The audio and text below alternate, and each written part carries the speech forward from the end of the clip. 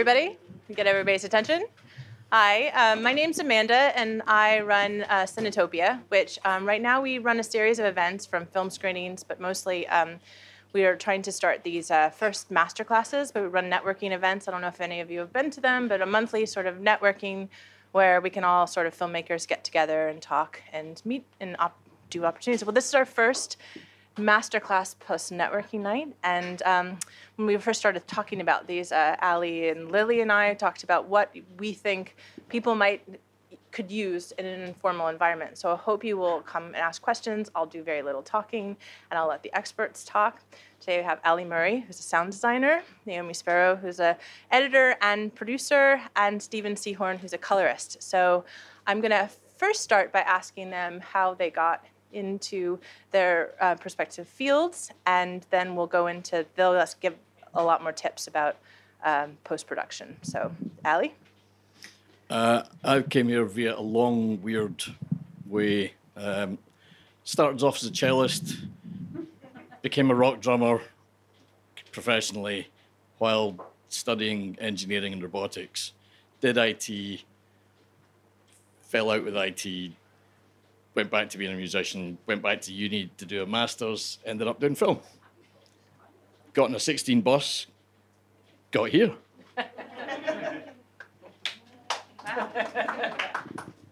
That's probably more direct than my route. I was in let's see, how did I start? I would say as a PA on a set, which was by happenstance. I didn't study film. I was driving across America, and my cousin, who's a documentary filmmaker, was filming, and she was in Los Alamos, New Mexico. She didn't have a ride back to Texas, so I picked her up, and she said, "Could you hold the bounce card?" And from there, she said, "Can you type?" I said, "Yes." She said, "Can you transcribe the footage?" I said, "Yes." She's like, "Great, well, you know the footage now. Can you assist edit?" I'm like, "Yes." And that was the beginning, and she paid me probably like $3 an hour, and then I moved to LA and actually got paid and trained as an assistant editor, moved to editing, moved to New York, grew into post-production supervising for film and television, and then moved into producing. So now I do both editing and producing for documentaries, film, TV, commercials, really corporates, whatever. So that's my journey. And I'm here in Edinburgh as of 3 years ago. And I haven't left. I'm staying until I get kicked out. I started color grading basically when I started making films. About 11 years ago, I was in Aberdeen at their college studying television production, where you just learn everything at one go. You learn how to direct, or operate a camera, edit. And when I got into the edit suite, I realized my stuff just didn't look the way I wanted it to. So it needed some kind of color management, and that's when I realized how important colors were. And ever since then, every time I've worked on a film, edited it, colors have been super important to me. I knew that I wanted to specialize in that by the time I got to Edinburgh, and studied at the uni here. And since then, I've just been editing, color grading, and these days, color grading still isn't taught that much anymore in unis in Scotland anywhere. So it's kind of still a specialized field that I think is pretty important, because colors, they're everywhere. We're a visual species, and they change emotions, moods, and I think they're fascinating. So that's what I work in. Thank you. So one of the reasons why we wanted to start with post-production, I think, is that a lot of times there's a lot of focus on the production process and the cinematography, and we spend less time sort of focusing on the post-production, and there are certain things that could be done that we don't want to fix in post before. And so we thought post-production specialists could perhaps give us some advice on what to do before, so we don't run into problems later. But I also would be curious to ask you both all to think about is how much time we should think about too, in terms of like for sound design, and how much sort of should we think about, in our production planning and colorists and editing and whatnot. So it's just something for us to think about. But I'll let you start with your tips for what not to do. Okay, cool. And I'll get your. I'm only talking into this because it's recorded. Otherwise, I would just bellow as usual. sound is kind of witchcraft as far as a lot of directors and producers are concerned. I kind of think sound's pretty important. You guys think it's pretty important, otherwise.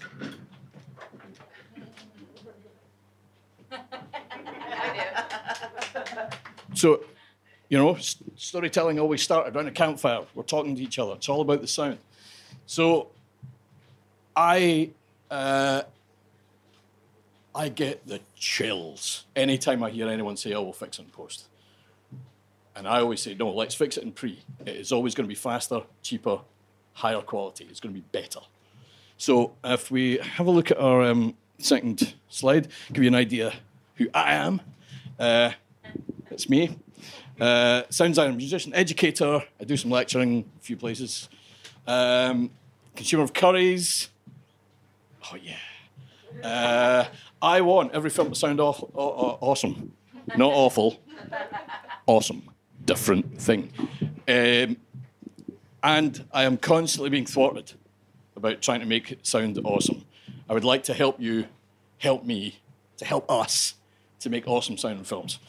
This is me doing Foley for Spider. I like Foley. It's fun. Okay. Thank you. The major problems that I have with work that comes into me.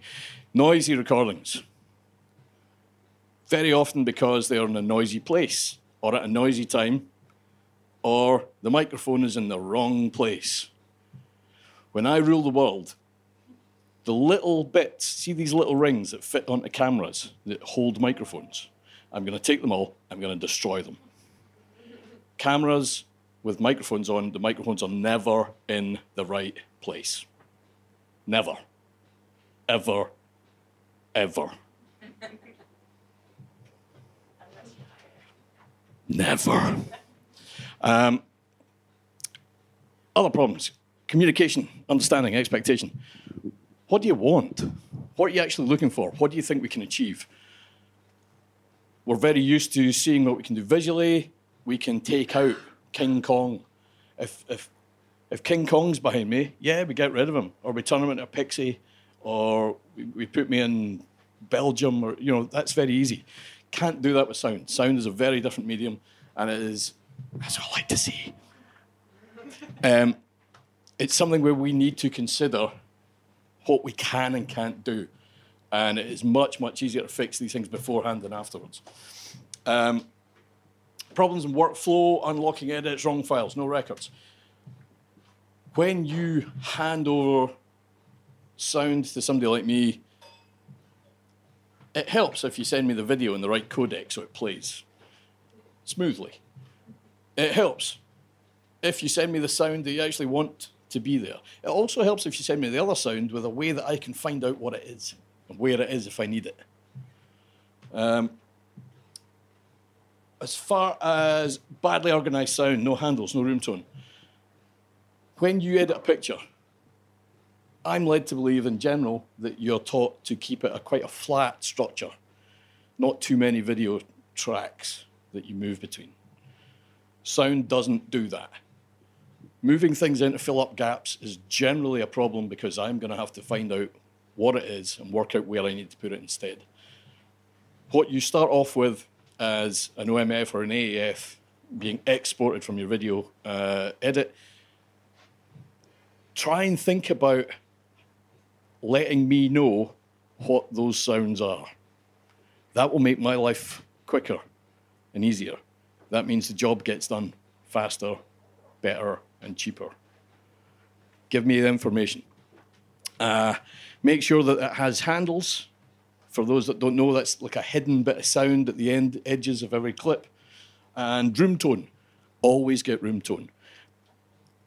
If we're editing anything, you need to have a basis of what the sound is. So in this case, the room tone would be awful. Really, really noisy. If we were filming in here, the first thing I'd do is I'd get them to turn the pump off, I'd get them to turn whatever the humming thing is off, then I would check if there was a clock or fridges that needed to go off, check if there's any noisy lights. We would make a point of getting it as quiet as possible. Take control of sound where you can. Time. The number of times that people will phone me up. Actually, you know the classic one, the classic triumvirate. Ring, ring. Hello, Ali Murray here. Hello, I'm a producer. I want you to work on some sound. Excellent, that's what I do. That's very useful. I don't know much about sound. We've broken the budget and I need it by 3 o'clock this afternoon. At this point, I would drop the mic, but I have too much respect for microphones. I don't know what I'm doing. Brilliant, awesome. I've spent all the money. This isn't sounding very good. And I need it by going backwards in time. Think about how much time it actually takes. Thank you. So, yeah, very quickly, to wrap up, lots of words. Bring in your sound people early. Don't leave it to post-production. Getting me in before you pick up a camera can save you, me, and everyone involved a huge amount of time, money, expense, and stress and swearing. We want to make the film as good as we can. Getting me in earlier is going to help that. We want to then sit and look at the script and story and work out exactly what the sound's doing for it or can do for it, where the problems might be, where we can improve the workflow, where we can improve what we're recording, how we can shave time and effort off post-production. We want to think about what the emotional intent, the content style is going to be. We want to think about what do we need? What do we want to end up with? What kind of story are we telling? How do we want it to come across to the audience? Plan your workflow. Start at the end. Work out what you're going to need to hand over to somebody and work backwards from there. That's going to make your life easier. Consider your sound during location recce. If you're going to come into a space and think, yeah, this looks great. Also do this. Have a listen. What do you hear? Are you there at the same time of year, same time of day? Is there something, are you next door to a football match, or is there a fish gutting plant just off the end of the end of the shot that's going to make a lot of noise? Think about how much time this will actually take. How many pictures do you normally have going at one time on an edit? One, yeah? So you have to decide when it starts and when it ends. Sound, usually maybe 2 or 3 atmospheric tracks, maybe a few spot effects, maybe some music, maybe some ambiances. There might be 10, 15, 20, 30 sounds going at any one time, each of which you need to decide when it starts. Does it go with the picture edit? Does it go against it, before or after?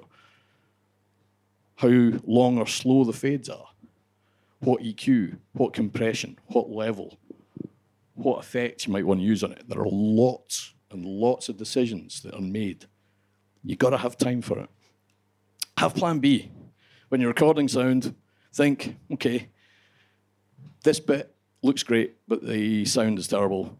Maybe we go and maybe we take a couple of beauty shots in slow motion and we interview them afterwards somewhere nice and quiet. Plan B, just in case.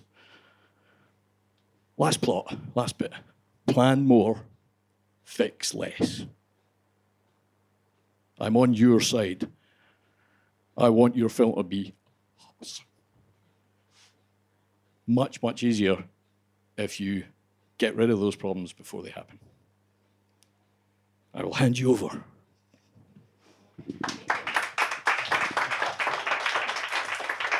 Can I just have Ali's photo behind me? Just so, unfortunately, I was in Sheffield the past couple of days, so I haven't had time to prepare any slides. But thank you, Ali. I thought that was really great, and I agree with everything that you said. Because also, I think, when you think about picture and sound, our eyes can adjust so much to picture. We can have an overexposed shot. We can have an underexposed shot. We just can adjust. But if it's a horrendous sound, you want to leave. You want to turn it off. If there's a mic hissing, you can't fix it. You want to just chuck it, and it can really ruin your film or project. Don't just fix it in post. Yeah. I think the thing about editing is, and what I love about especially the offline process, is it's really the hub of all of post.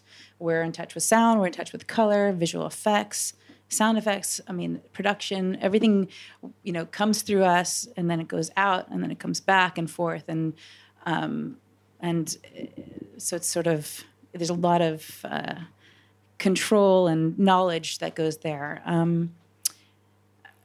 I was trained in a lot of different ways, the old school ways where there was a lot of money in commercials and in film and in TV, and they could afford to do things right with assistant editors and post producers. And that's a luxury that doesn't exist for a lot of projects now. I mean, a lot of times we're just doing it on our own and trying to make it work. And so as a producer and an editor, not usually on the same project, but on different jobs, I can feel the pain on both. As a producer, we just delivered a TV show for BBC Scotland, which is on next Tuesday.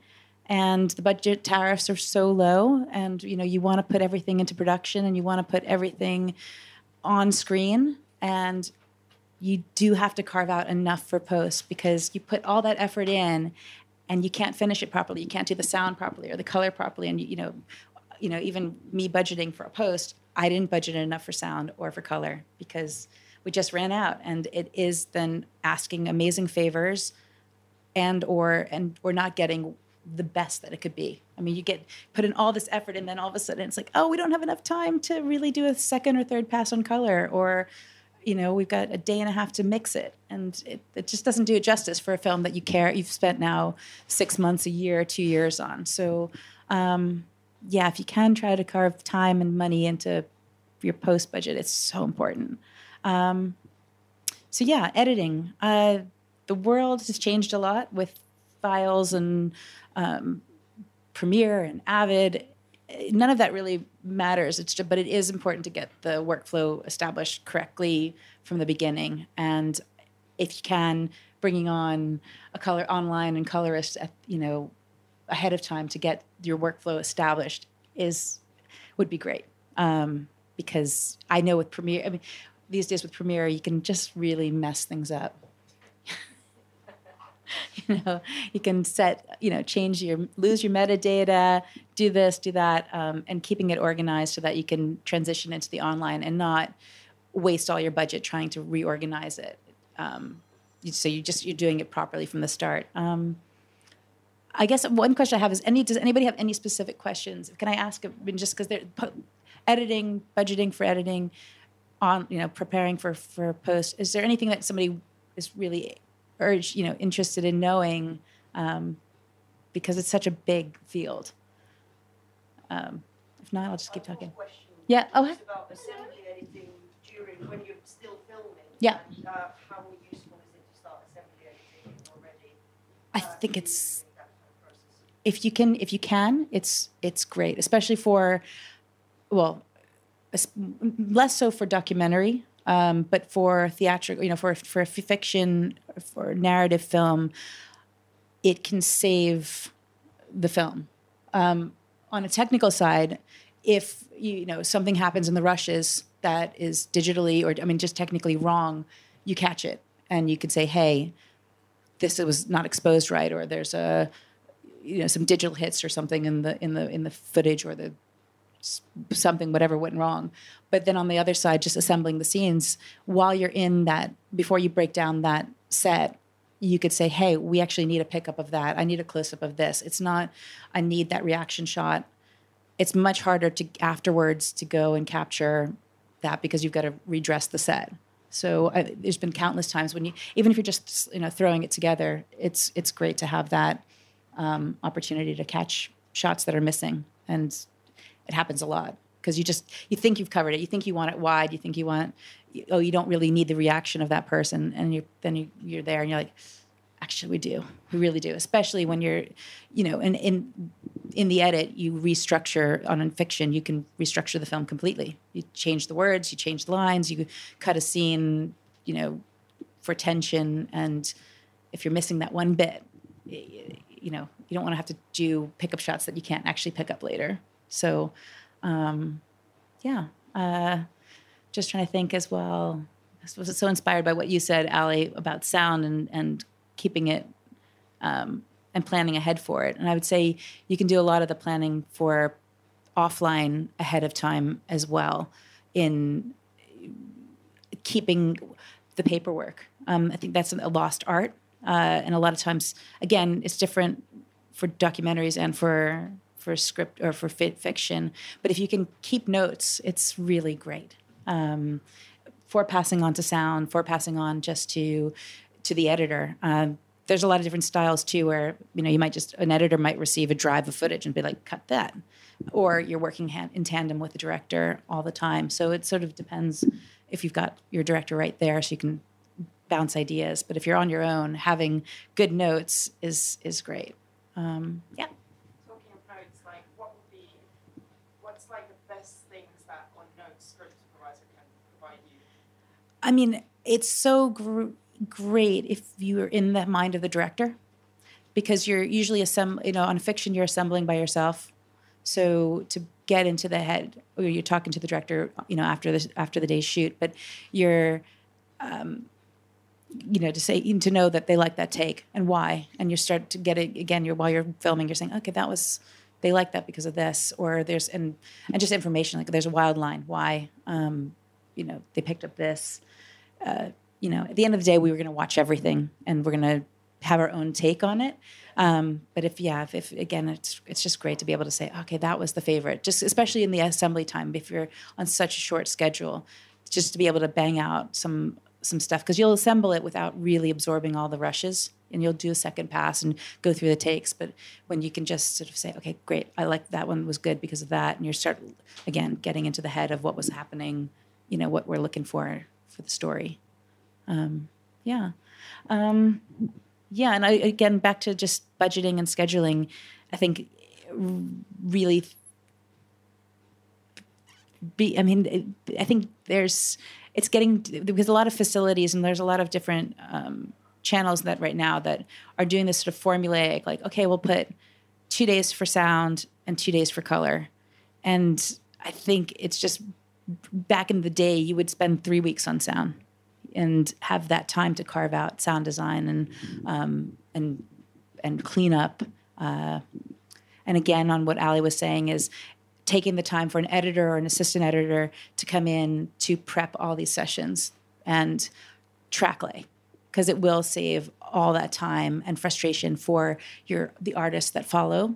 Same thing with color. If there's things that we can clear up, saying, okay, this is what this camera's on this channel or this camera's on this track, so it might make life easier. But anyway, I'm probably going on too long, but. Yeah. Okay, thank you.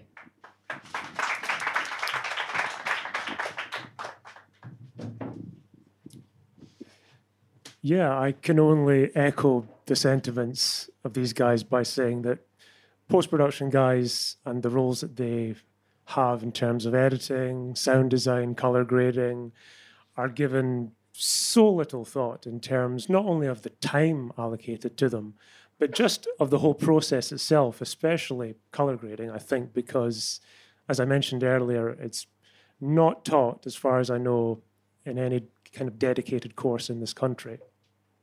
I mean, films have been graded digitally for the last 19 years. The year 2000 was the first digitally color graded film, and the University of Edinburgh only started teaching color grading 3 years ago. So it's kind of understandable why color grading just would be this afterthought for so many filmmakers, especially if they're inexperienced. They may just not think of it as being this important thing. But if they're shooting something on, say, S-Log, flat, raw, they've got this grey, washed-out image, and all of a sudden they get to the color grade, they realize this image is going to drastically change now. We really should have put thought in what this image should look like before the grade happens. But I color graded 3 short documentaries last month, and I didn't see the film until I was setting up the project to grade the film. I hadn't met the director. I hadn't had any conversation with them, references, pictures, anything about what they wanted the image to look like. And I can't really fault them too much, because they just, they were inexperienced filmmakers. One of them was a first-time filmmaker. So they just haven't been taught, they haven't had the experience of realizing that color grading is something that needs a lot of time to think about. This is a process that is going to change your image. It's going to change how the audience feels about your film. And it's just, the look of your film is something you should be thinking about, as with the sound, well before the shoot happens. Colorists should be talking to cinematographers about how best the cinematographer should be shooting certain scenes. For example, say there's some day for night shots that they want.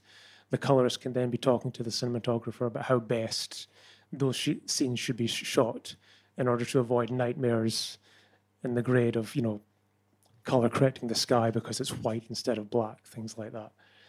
That's happened. I color graded a film that was meant to be day for night and told the cinematographer beforehand. I was lucky. I was invited to talk to them beforehand. And I said, don't shoot the sky. If you want a day for night, just don't shoot the sky. You'll be fine. Sky in every shot. And the cinematographer, who was very talented, they had shot an Oscar-nominated short, just said, well, we could just do sky replacement. You can do that in Resolve now. And I'm like, yeah, we can, but it takes like weeks and millions of dollars. So think about, the amount of money you have, the amount of time you have to spend on your grade. Even though you have these amazing digital tools now in which you can do all these amazing things, you may not have the money to spend to pay your colorist to do these amazing things.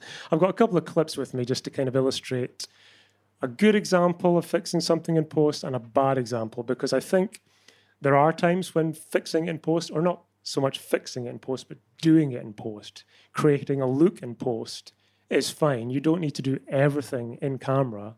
You don't need to spend ages setting up your lights, putting the exact gel in to get this exact color look you want. Certain things can be done very quickly in post that can be done, quicker there than they can be on set.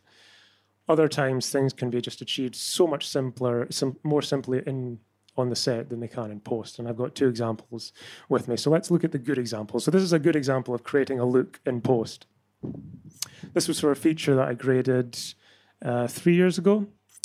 So in this feature, this character played by Neneh Cherry goes through a process of grieving. The film starts just after she has accidentally killed somebody in a car accident. And she's living in Stockholm, and she's walking through Stockholm throughout the film, coming to terms with this grief. So the film starts off very desaturated, very dark, very grey. And the film ends with her kind of exploring the city, rediscovering herself, coming to terms with what she's done, and feeling happier about herself. So we end with very saturated, happier shots. Now, this film was shot completely out of sequence. The director didn't know exactly where certain shots might end up in the story. So rather than take the time to kind of shoot certain shots with certain filters to make them warm or cold on the day, everything was basically just shot flat. And then we decided in post which shots should go in the end, which shots should go in the beginning. And this is really just a simple case of bumping up the saturation to create this look at the end. It's not something that's going to take a long time. So there's no real reason to kind of do it on set, which would have taken a lot of time and thought, consideration.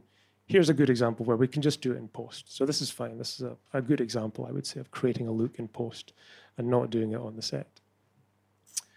Bad example. This is a short film that I graded called, what's the Spanish translation? Insomnia on a Summer Night.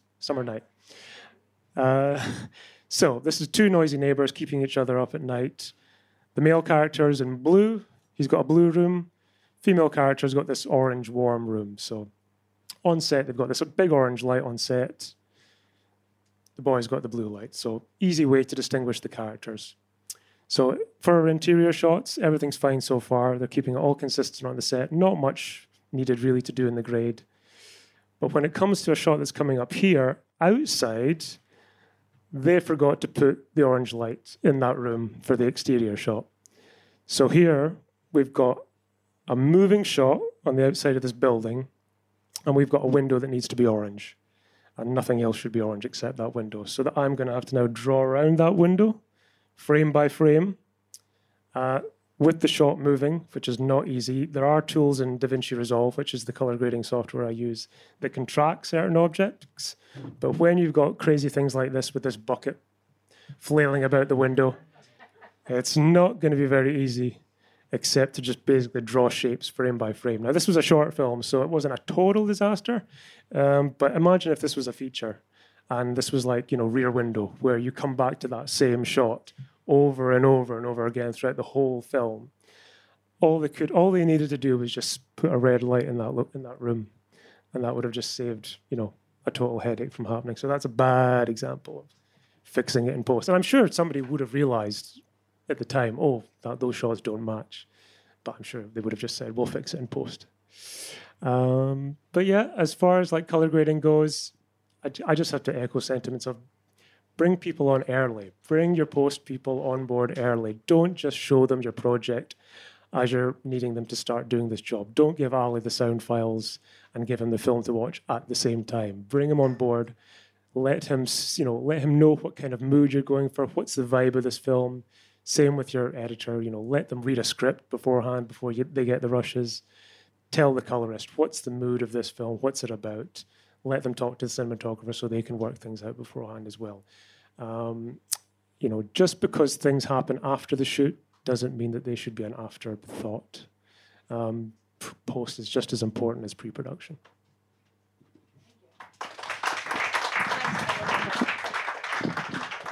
So I have questions for all of you. First, you mentioned we should be contacting you right at the beginning. But what's the general workflow of where do you come in usually, and who do you talk to, and is it through the editors, or just can give us kind of an overview on what the general workflow of your specialist fields are generally? Well, just also to say, as an editor, it was the one thing I've forgotten to say, which is, if we can read the script ahead of time, we can also be really helpful, because there's repeated moments, there's missing moments, there's pacing issues. That we can, we sense as an editor, because we've done this now a few times, to say, wow, it'd be great if we had this, or have you thought about that? How are you going to shoot it? Because we know what we're going to be looking for, what kind of shots we're going to be looking for. And so if we can read the script and be part of that dialogue early, it'd be great. Also, to understand the mood of a scene. I think before coming into the edit for directors, to be involved and say, this scene is about this, and to really know at the heart of it what the scene is about is great. So on that note, it depends on the project, and that's for documentaries too, because we can give feedback saying, you're going to go shoot in this exotic location. Get me this. I need wild sounds of this for tone. I need cutaways for this. Just make, if this is the mood, why are we going to that place? Get me these shots, so that way we can build that in the visual storytelling. So oftentimes an editor is brought on prior to the film, but sometimes it's usually right at production, because they're, if on indies, things are moving so fast, but you don't get the budget approved, or you don't get the financing in until the last minute. You can't always plan ahead, so a lot of times it is right at hey, we're shooting in 2 weeks. Can you come on board? But it's still important to read the script, or read the treatment, get involved. That was your main, yeah. Great. It varies so wildly. The ones that I enjoy most and the ones that go smoothest are generally the ones where people get in touch with me right at the start. Before the shoot, they ask me to recommend sound recordists. I recommend sound recordists. They pick one of them. We sit, me, director, sound recordist, round the script or round the story, and we look at what we're going to need. We look at things that are going to be difficult. We look at potential problems. And we look at plan Bs or plan As as well as ways to get around these things. And it generally means that on the shoot, they know what they're trying to achieve. They're not having to wing it as much. And it means that in post, things go much, much smoother. I did 2 shoots, or two short films, pretty much kind of side by side, where one of them took one of the sound recorders I recommended. We sat around the script. They went away. They got all the sounds. They got around all the problems. They came back. Bang, bang, bang. Film went together, went out, won awards. Everyone was happy. Yay. The other one, 8 months of ADR hell from talent who were mostly in London. And it was a nightmare. It still ended up being nice and it won things and stuff. But, you know, it didn't have to take that long. It didn't have to be that stressful. And frankly, ADR never sounds as good as location sound anyway, if you get it right, if you're getting good location sound. So, yeah. Lots of people think post-production happens in post. Ideally, we get it done in pre enough that post becomes really, really smooth and easy.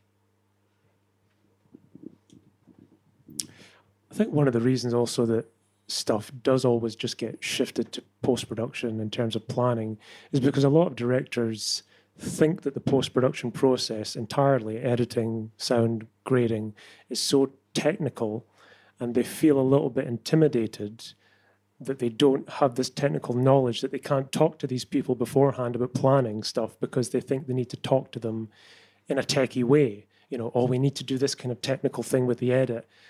And really, you don't need to do that as a director, I think, with your editor or your colorist or your sound designer. You just need to talk to them conceptually. You can just talk to them about emotions.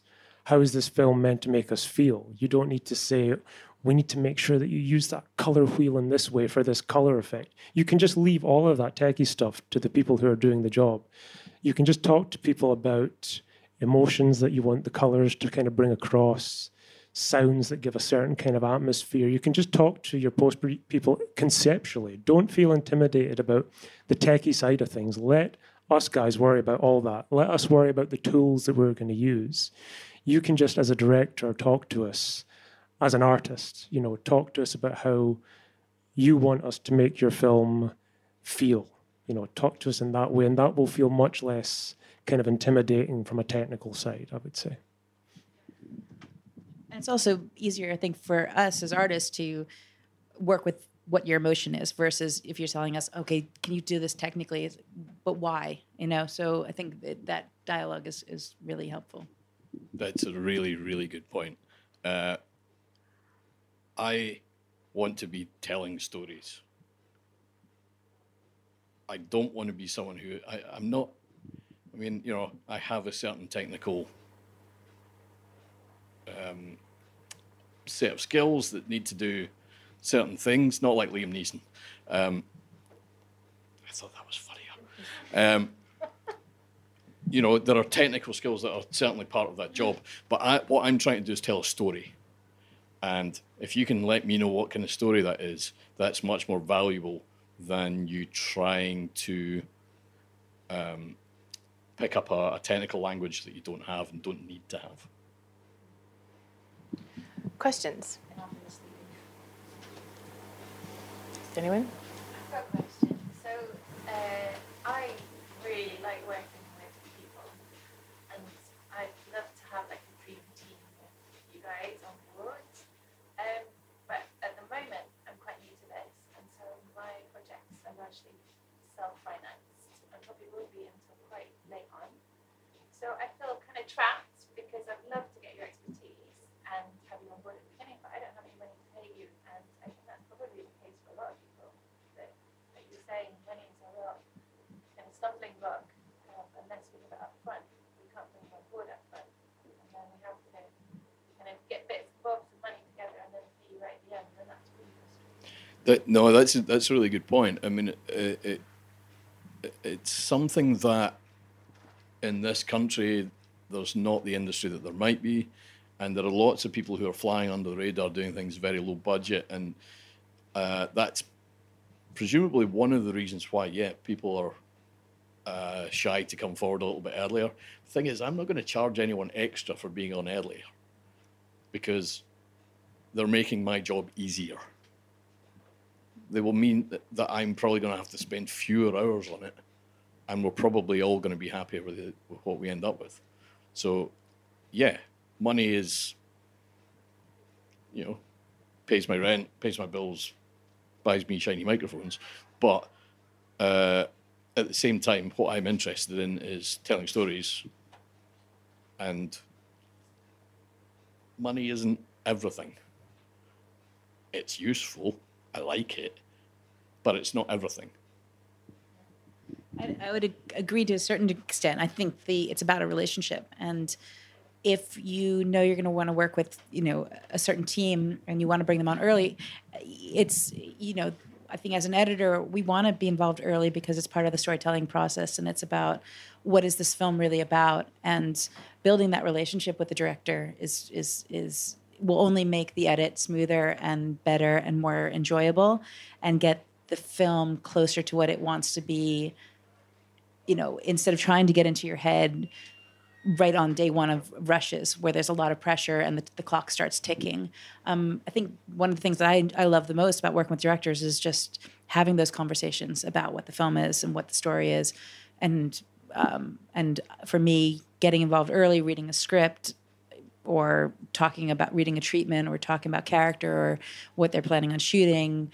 Oh, this is an interesting storyline. I mean, I love that. I mean, I'm about to go into an edit mid-July, but I've been talking to the director since April about what he's thinking about shooting. And we're not spending 8 hours a day talking, but just saying, hey, I've got this idea. What do you think? And we just it also makes it far more collaborative and again, really fun. Yeah, I would say don't worry. I think you're in the same position as every interesting filmmaker in this country right now. When I'm talking about, bring guys in early to talk about plans, I'm not talking about week-long, hour-long meetings where you're telling your post-production people every minutia of information that there is about the film. I'm saying, as a colorist, one email with one Vimeo link to your edit, one paragraph with how you want the colors to look, and 5 images as far as references go would be awesome. And and one phone call with the DOP. And I'm not going to charge the time that it takes me to read that email and to watch that Vimeo link. And these are things that I don't get a lot of the times, nothing. So even that would be amazing. So don't think in terms of, oh man, if I bring people in before the shoot, it's going to add so much to my budget. It's like, no, just send us a couple of emails at least. That would be grand. And then also they were talking in a very indie way, which is, I think, majority of how we work. But, as we, if you grow into or want to work in bigger films, theatrical releases or TV shows, this is incorporated in that workflow. You do talk about, for me as a post-producer, we will have, a dailies workflow established, which happens way before the shoot, where we're talking about how are we recording sound, how are they being merged onto the rushes, how are they getting to the editor. So a lot of that is in play on bigger shows, bigger films, because it's essential. It's just, I think when we get into this indie world where we're all winging it and trying our best, the protocols get lost mostly because we just don't know what they are. And that's where talking to the heads of department comes in really handy, because it's one great way to learn, but that's just what you have to build towards. And when you start thinking that way, that is how, I'm not saying that we're not professionals, but that is how the big players do it. They have their workflows established early on. They have checklists. They have, it's formulaic, and it's all approved by every department. Color, online, sound, everybody's involved in those prep meetings on those bigger shoots. So it's just trying to maybe bring that in from as an indie, I think would raise the bar for everybody. Anyone else? Yep. So, a technical question for the colorist. What was your reasoning behind using DaVinci Resolve over, say, Premiere? Really, it was just the software that I was trained on. Premiere, as far as I know, has color correction tools, but they're way less advanced than the tools that Resolve has. I started off using Avid's color correction tools before I learned Resolve, and then when I started on Resolve, realized how limited Avid's tools were. So really, it's the program that I was trained on. The tools were way more advanced, and I think they give a much better quality of image than editing programs do. I mean, Resolve is designed for color grading. It's kind of now being marketed as this kind of all singing, all dancing piece of software. It's got a new editing tool. It's got a new sound design tab. It's now got a compositing tab in the most recent version. But it's designed to grade images and maintain maximum quality. Avid, Premiere, they're not designed to do that. They're kind of designed to do offline edits. That's their primary function. Not saying you couldn't do it that way. I mean, I know some people who want to make something quick and just grade in Premiere. That's totally fine if that's what you're up for. It's just wasn't trained in it that way myself. That's the only reason. I was just going to say, I mean, and it might be, hey, buddy. Might be, hopefully I'll get this right, but I believe Screen Skills, I think it's on Creative Scotland, they are trying to offer more bursaries to train in certain specific fields. And I think color grading is one of them. I mean, it would be great to have more color grading options in Scotland because a lot of people, feel like they have to go to London for it. So, yeah, just wanted to throw that one out there. Following up on that question about software, does DaVinci Resolve for coloring, for you, what works best? What do you generally work with? And what, as an indie filmmaker who might be offlining it themselves, what advice would you have for people? Don't worry so much about the software. Don't worry about the tools. They're just tools with different coloured handles. The audience will not know what you have used. Won't care. It's just a tool. Yeah, I agree. I mean, if it's Avid or Premiere or Final Cut, I don't use Final Cut X or 10 or whatever. Never use Final Cut X.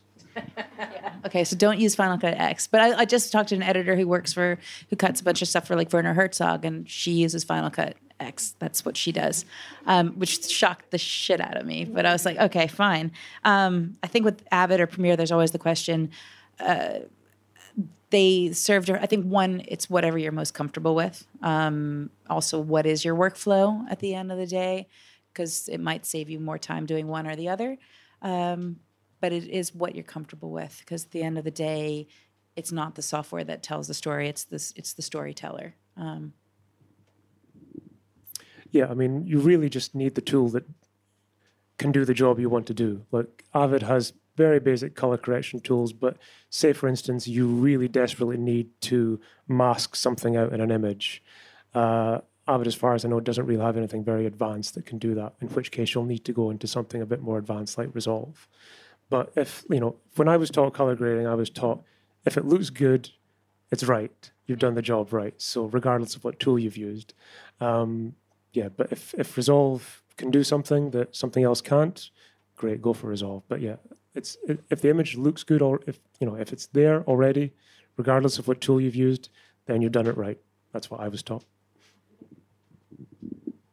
If that nail is in the bit of wood, you don't know if I used a hammer or the heel of somebody's shoe. Doesn't matter. Any other questions? Yep. Thanks everyone for a very enticing talk, and it's great to see that you all have so much passion. I just want to say the message where I think we're going to take away is talk beforehand. But I'm an editor myself, and I feel like, in particular in the UK, there's a lack of conversation afterwards. And from what you've been talking about, post-production, whether it's editing, mixing, grading, can turn into an emergency room when the money's run out, when lots of things happened, and it's sort of, we fix things and we correct, and we can tell what happened, and hey, everyone's happy. But actually, I really believe that cross-disciplinary conversation of us making friends with the DOPs, with the it depends on what scale of production I was actually talking, and not picking up the phone to slag off and say, hey, what the hell have you done? Yeah. But actually those chats, sometimes people just didn't know, and they won't learn that unless that conversation has happened afterwards. Yeah, that's a really good point. So I don't know who is in the room and what departments you're in and where you're going to head, but I generally just want to say, like, actually people really love hearing feedback, and we've spoken about this for a while, of like just talking afterwards as well, of not just the worst bits, but like the kind of fun tricks and things you've learned. something will change culturally, I think, in the industry. It's yeah. I mean, that's the thing. We're largely here, kind of talking about the nightmares, because hopefully by addressing that we can get better. But yeah, they're equally well. There are loads of things that have gone really well and that we've enjoyed and we've learned and we've gained things from. And otherwise, we probably wouldn't still be doing it. I think that's a very good point. We sometimes maybe forget to pat each other on the back when we think people have done a good job. Yeah. I mean, on my last project, I was really happy because I was producing it and I come from an editing background. So I was really, it was great that I, before we really kicked off into post, I had a drinks night where we had sound, post, color, and production come together so that they could all meet each other and be part of a conversation, because I did want to bring on that collaborative team, and I didn't want it to be that isolated feeling. Likewise, when we were in the finishing, it was always including the editor on the links, sound as well, and if people, there's always that you don't have to watch, you don't have to give feedback, but it's there because if you have put in your time and your energy.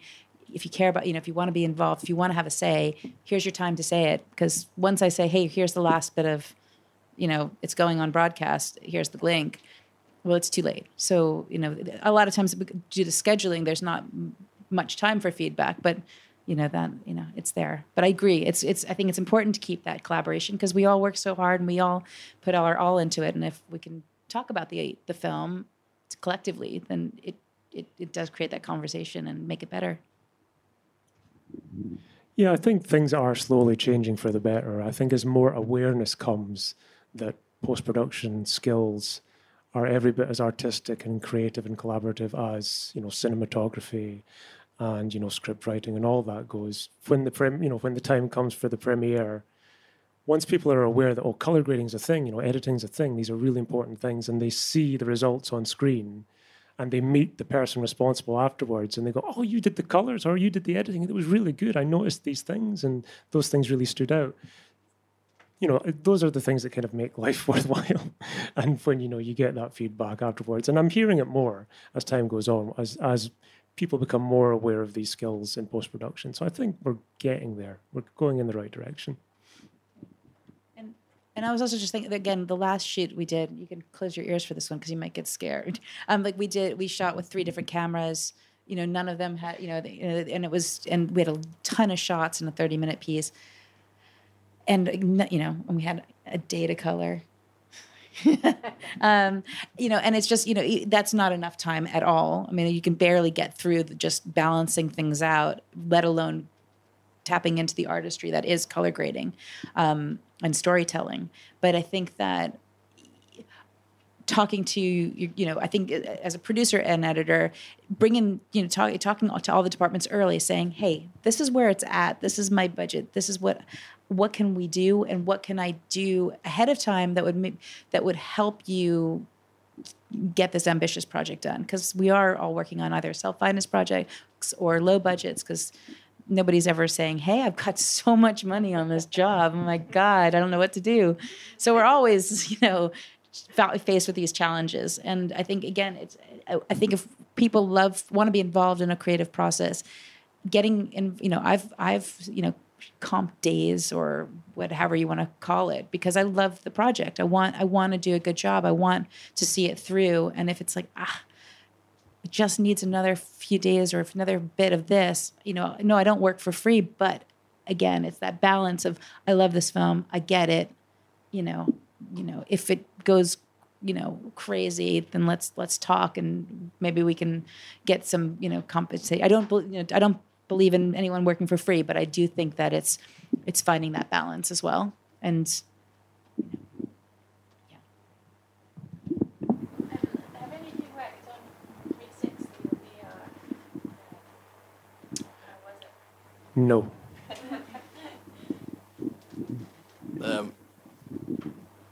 No, I've done a little bit of game audio. I'm actually about to start some research on sound for VR for a project. Are you looking to do something? I'm interested in doing 360. Possibly, yeah. I don't know, it doesn't seem to be huge in Scotland. We'll chat. Somebody has been talking to me about a job that would involve VR sound, and although most of what I'm doing is 5.1, I'm now looking at this is something I'd quite like to have a look at, and I'll be doing some research over the summer. Just sort of tangentially, I've worked on some projects in New York. It's a pain in the ass now, but it can be. It's like, I mean, I think I'm not sure what the specific question is, but it's exciting, and it's a lot of work, and it's a lot of painting out things and frames, because the way you're for visually at least, the way you shoot and how the things move. I mean, I don't know 360 as much as VR, because I just happened to be on a project that was for a teaser for J.J. Abrams' sci-fi thing on about JFK, and it was like, and it was a trip, because it's like you're wearing this VR mask, but you're like, oh yeah, there's the stitch, and you're like, oh yeah, there's the stitch. So it's a lot of post work for sure. But I didn't know a little bit less about how one shoots it, but I can tell you about whatever I know. All right. On that note, I should say that we can continue the conversation over drinks and stuff. And please let us know if there's certain topics that you want us to talk about or bring in more people, because we hope to do these probably like 2 or 3 times a year, and then continue with our regular monthly networking nights. But until now, enjoy, and hopefully everyone will stick around and meet and network. And thanks so much. Thank you so much for everything. And yeah, the Cinetopia events are super fun. Thank you.